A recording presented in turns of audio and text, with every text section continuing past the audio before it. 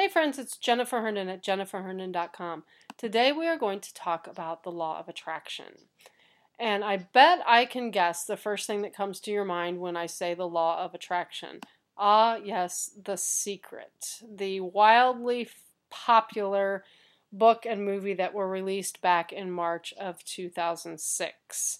And when I think about that time and how The Secret made the law of attraction a common, everyday, well-known word to, or well-known phrase to anybody who didn't live under a rock.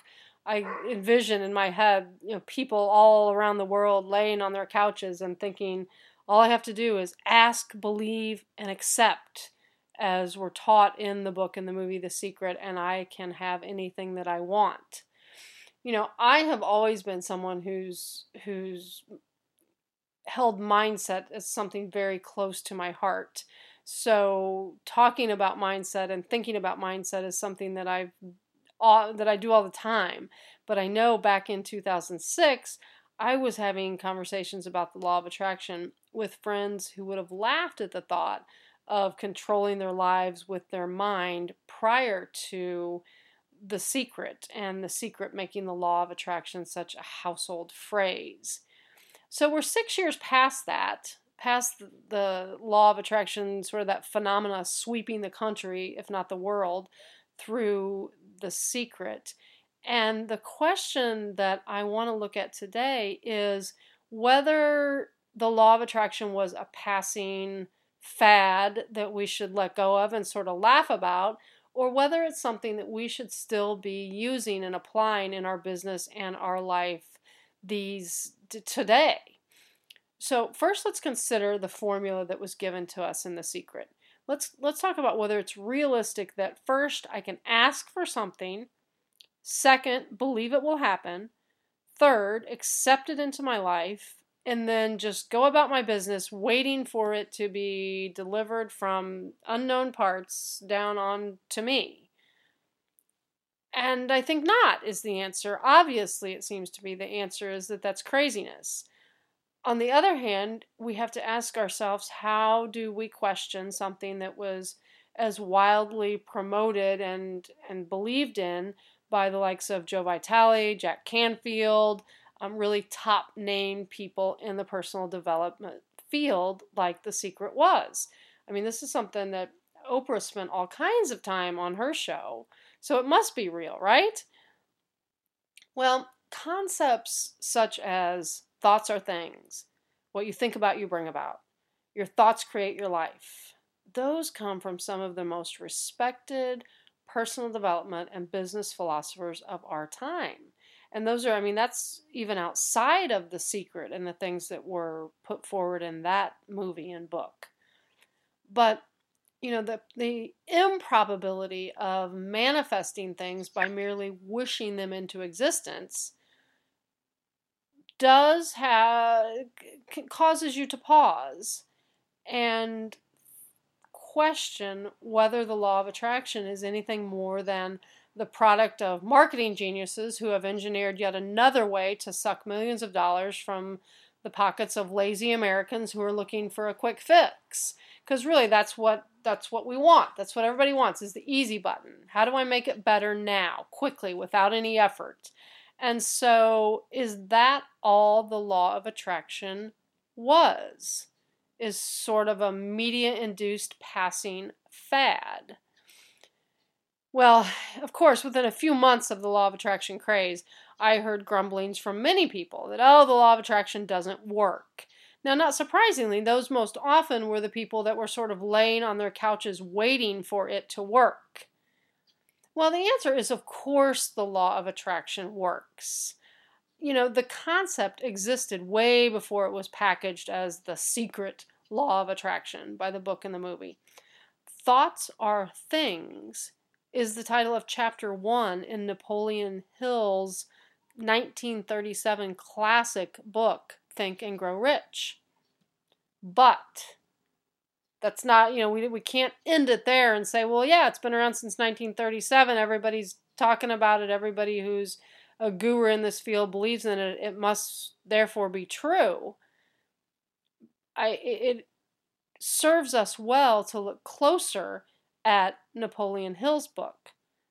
Thoughts Are Things is simply the beginning, chapter 1 of the book, and there are 14 additional chapters in that book.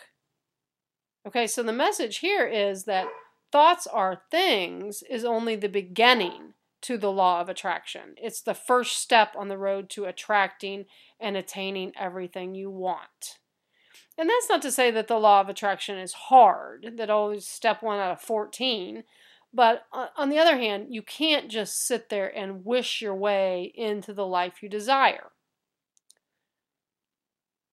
The point here is the law of attraction actually contains 2 secrets, if you want to call them. I like to refer to them as 2 laws of attraction, or 2 parts to a law of attraction.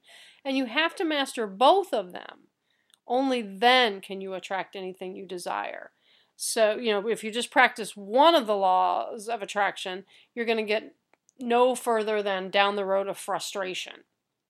Because the 2 laws of attraction are truly 2 halves of the whole. The first law is known by many yet understood by few.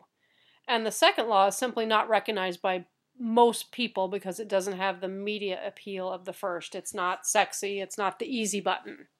So today, let's talk about this first law of attraction. The first law of attraction is that you must have a burning desire. Now, this is an easy concept to talk about, but it's really impossible to define in words. And I know when I first started trying to build a successful online business, I used to talk about how much I really wanted the financial freedom that would bring, the time freedom that would give me with my family, and the desperately sought after relief it would give me from a stressful career. But for some reason that I cannot explain to this day, it took me 2 years to go from simply wishing for, thinking, saying these things to actually developing a burning desire for those things.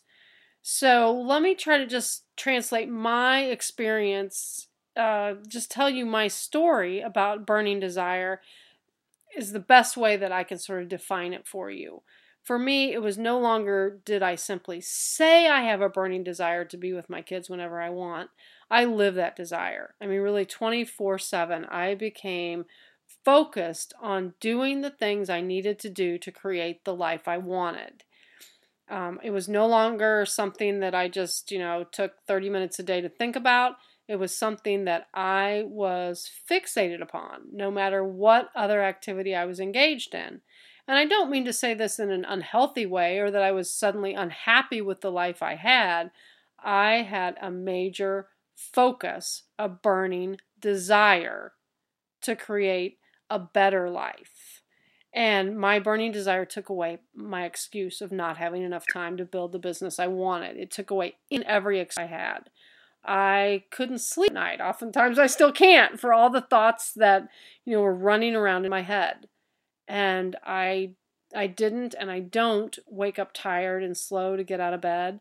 I jump out of bed and I am really driven by a burning desire to create the life that I want. And that, of course, is not, I don't want to be unrealistic with you. Of course I have my days, when my kids drive me insane and nothing's going right. But at the core of my being, that burning desire remains and has taken me, more than halfway down the road, I'd say, to creating the life that I set out to create when I first got that burning desire. Now, I call the first of the laws of attraction a burning desire because that's how Napoleon Hill described it in Think and Grow Rich. And, too many people try to simplify the whole process by looking at the title of that book and mistakenly assuming that all they have to do is think to grow rich. But Hill is clear in the book that your thought must be a burning desire. And I don't know any better way to say it than he did, so let me just say it from him. Quote, "There is nothing, right or wrong, which belief plus burning desire cannot make real." End of quote. And Hill cautions that the state of mind must be belief, not mere hope or wish. And this is where most people who tell you the law of attraction doesn't work have missed the point. They are hoping and wishing for a better life, but they don't really believe it. They don't have a burning desire to think and grow rich or whatever their ultimate goal is. So I can't tell you specifically how to find your burning desire. For me, it took time and time again of getting fed up with my life and seeing how others, who were no more special than I was, had created something so much better than I had. And finally, when I really believed I could create something different, a fire ignited inside of me that nothing could extinguish.